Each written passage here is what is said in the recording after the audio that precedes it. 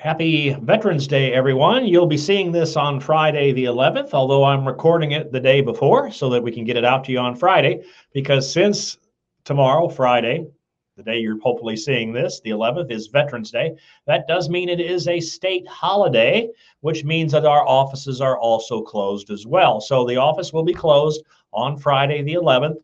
Of course, as always, if it's urgent and you need to talk to me about something that needs to be addressed right away, make sure you let the answering service know that, and they will try to get in touch with me. They'll do everything they can to track me down. I should be reachable all day tomorrow. I know think I'm serving veterans some luncheons, and I have to go to a funeral.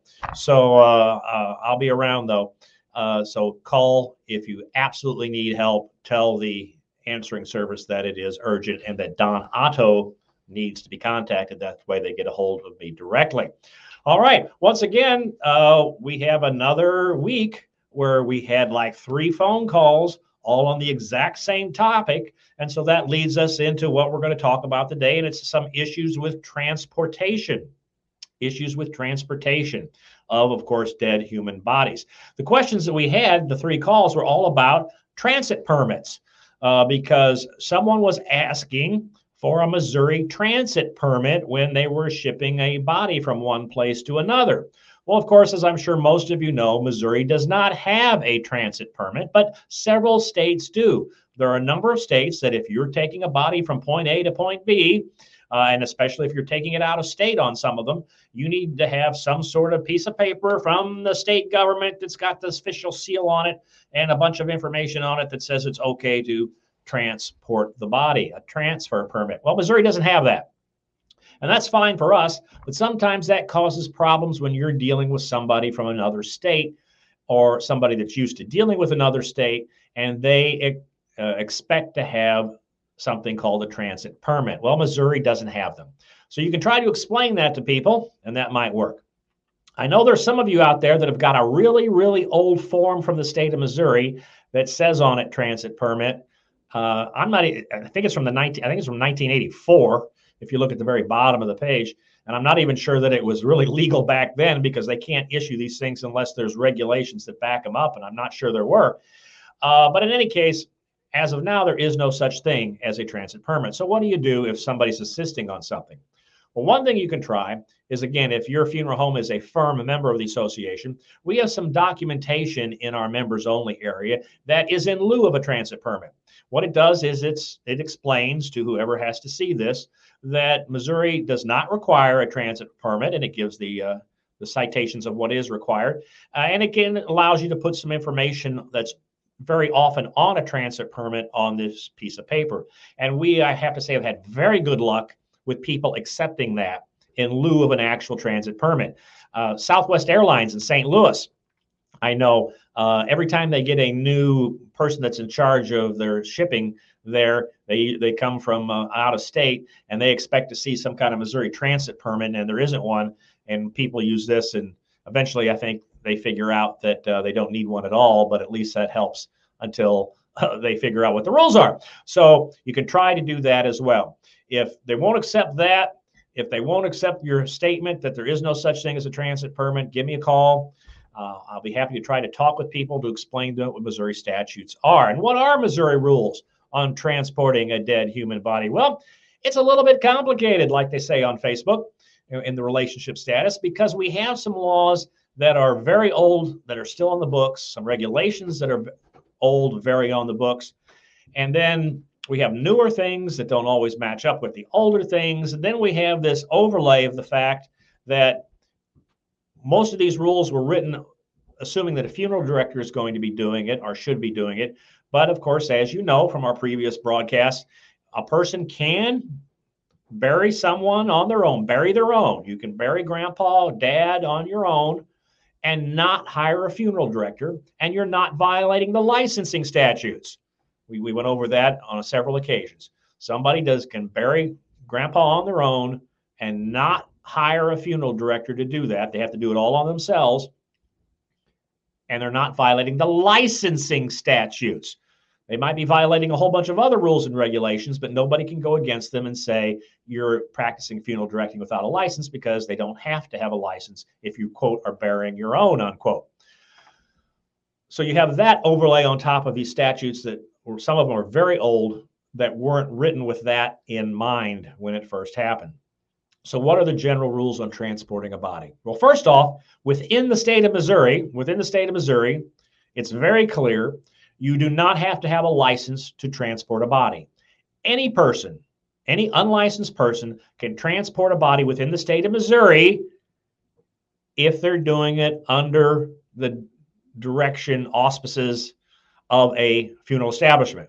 So if a funeral establishment is having somebody take a body from point A to point B, and we're within the state of Missouri at this point, we're just going to talk about that to start with.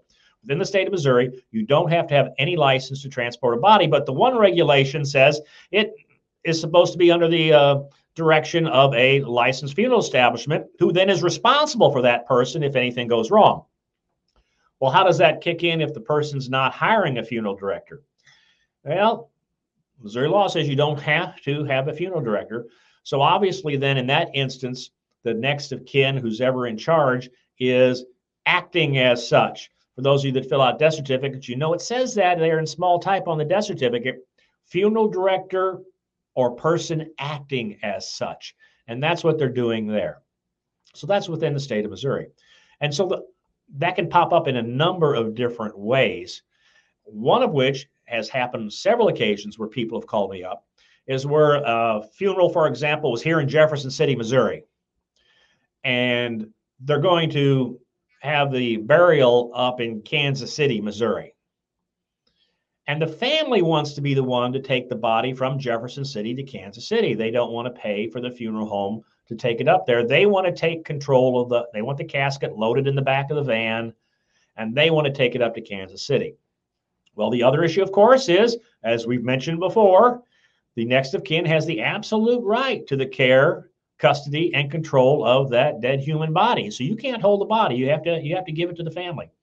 But what you want to do is present them with a release form. And again, we have one of these that's designed just for this purpose online. It's a release of the body form. And what it basically does, with a lot of legal language in it, it's where the next of kin is saying, Mr. Funeral Home, you are no longer the funeral home in charge. I am now in charge. I am the next of kin. I have the right to the custody of this body. I am taking control of this body. And it's up to me as the next of kin to worry about all these laws that might affect me as soon as I pull out of your parking lot. You definitely want to present that to the family, and hopefully they'll sign that. As always in these instances, if they refuse to sign the release, you're still going to have to give them the body, but at least document, have witnesses that you presented that release to them, because you want to make it clear to that family that you are no longer responsible for that body. They have taken charge. So you want to have that. Now, there's an additional complication if the body is crossing state lines, because removal of the body from this state is the final disposition. A lot of people out there don't realize that. The authorized forms of final disposition in the state of Missouri are burial, internment, cremation, donating the body to, like, for example, a medical institution or medical school where the body is not going to be returned to the family. And the last form of final disposition that's mentioned is removal of the body from this state. So removing the body from this state is the final disposition. So technically on the death certificate, if you wanted to fill it out hyper-technically correct, if that body, you had the funeral here in Missouri, but the burial is going to be over in Illinois at Mount Carmel Cemetery, the correct way to fill out the death certificate is not to say we are going to bury the body at Mount Carmel Cemetery. The correct final disposition on the death certificate would be removal of the body from this state. That's hyper-technical, because vital records will accept the fact that you put down burying the body over in Illinois, because it's obvious if you're burying the body over in Illinois that you're taking the body out of this state. So they're not picky about that. But technically, the actual act of final disposition is taking that body out of the state. And Missouri law, again, also says that the final disposition must be done by a funeral establishment. But of course, we have that overlay again that a person doesn't have to hire a funeral director or a funeral establishment if they are burying their own. If they're handling this, a family, some religious groups do this without having a funeral director.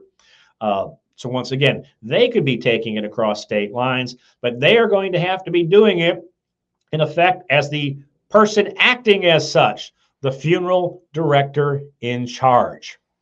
All right, so that what documentation should somebody do when they're doing that? Well, again, since we don't have the transit permits, it's not a bad idea if you're a funeral establishment to have that documentation that we have online, which is the documentation in lieu of a transit permit.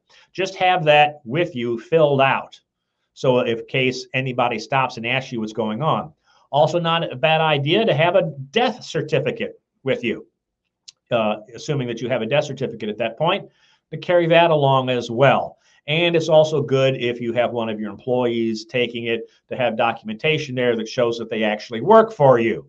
So that if something happens, if there's an accident, if they get pulled over for any reason, that they have all this documentation that shows that they either they're a licensed funeral director or they're working on behalf of a licensed funeral director, and that here's a documentation that shows who's in the back in the casket, and a death certificate if you have one available. Now, if you do download my form, you will see that it says there attached to this is the notification of death. Which brings me to my last thing. What is the notification of death? Well, this goes back to some old-timey stuff for a lot of you out there. You know, back when we were 100% paper, when all we did was paper death certificates, what you did, what many people did anyway, is you filled out, I know not everyone did this, but this is how it was set up. You filled out the top part of the paper death certificate that had the deceased name and their address and date of death and things like that. And then you would take a copy of that over to your local health department or fax it over there. That was the notification of death. All right. And Missouri statute says that you must notify, it's still in the books right now, you must notify your local registrar or as directed by him or her of a person who died. And you have to do that before you bury them or inter them or take the body out of this state. That is a requirement. Of course, if you're cremating them, you actually have to have the death certificate. You have to have the full-blown death certificate before you cremate somebody or a letter from the doctor or the coroner. But even to bury somebody, you are supposed to have a notification of death to your local registrar or as directed by him or her, which in every county except the city of St. Louis was your local health department. So you had to have proof before you buried somebody that you notified your local health department that this person was dead. Well, how do you do that? What are you doing now? You're on the Moever system. You're doing all this typing, you know. You're not taking anything over to your health department anymore. But the statute still says that you are supposed to do this notification of death. Well, don't worry, because I got an email from Vital Records several years ago when I asked this question. And Vital Records said, we deem, that's the important word there, we deem that the funeral director has met their obligation under this statute when they open up the case file on Moevers. You know, you get on Moevers and you type in all that basic information and then you hit, you know, Control, F, Q, Shift, whatever, all those magic things that you have to hit on the keyboard to start the process, to get the number, to begin filling out the death certificate. You open up the case files, how I call it.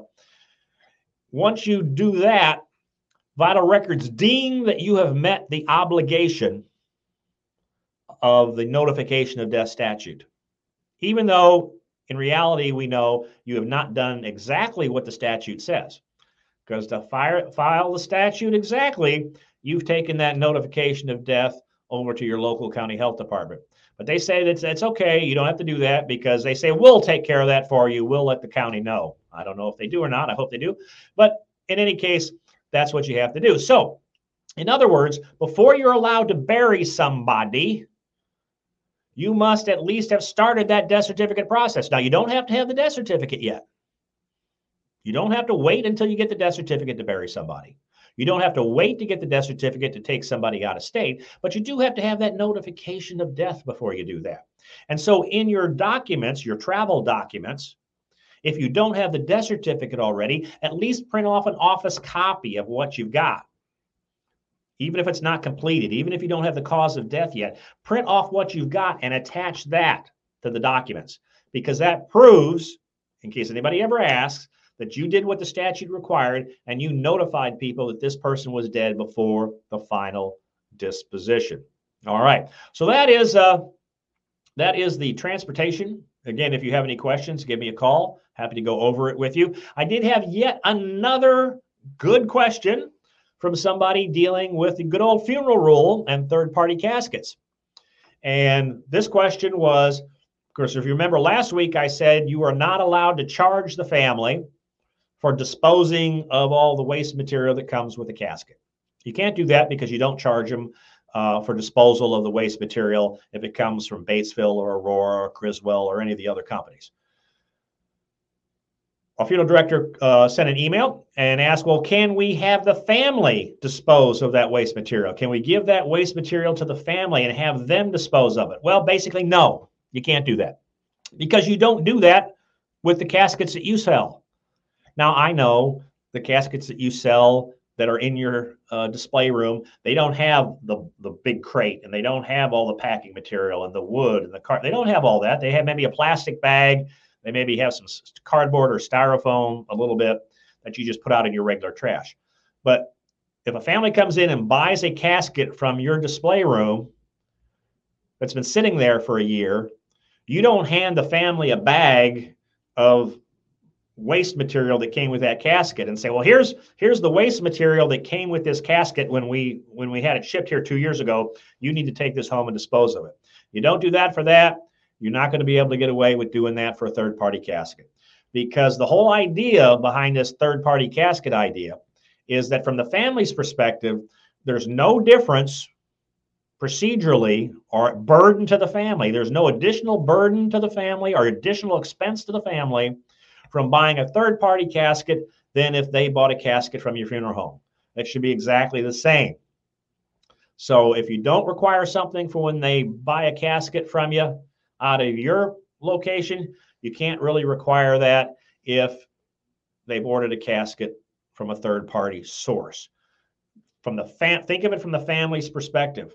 It needs to be exactly the same what they have to do if they bought the casket from you directly or if they bought it from a third party. And if there's any additional burdens put on them, like showing up to view the casket when it arrives, okay, or having to bring a pickup truck to haul away the waste, anything like that, and I can pretty well guarantee you the FTC is not going to look favorably on that at all.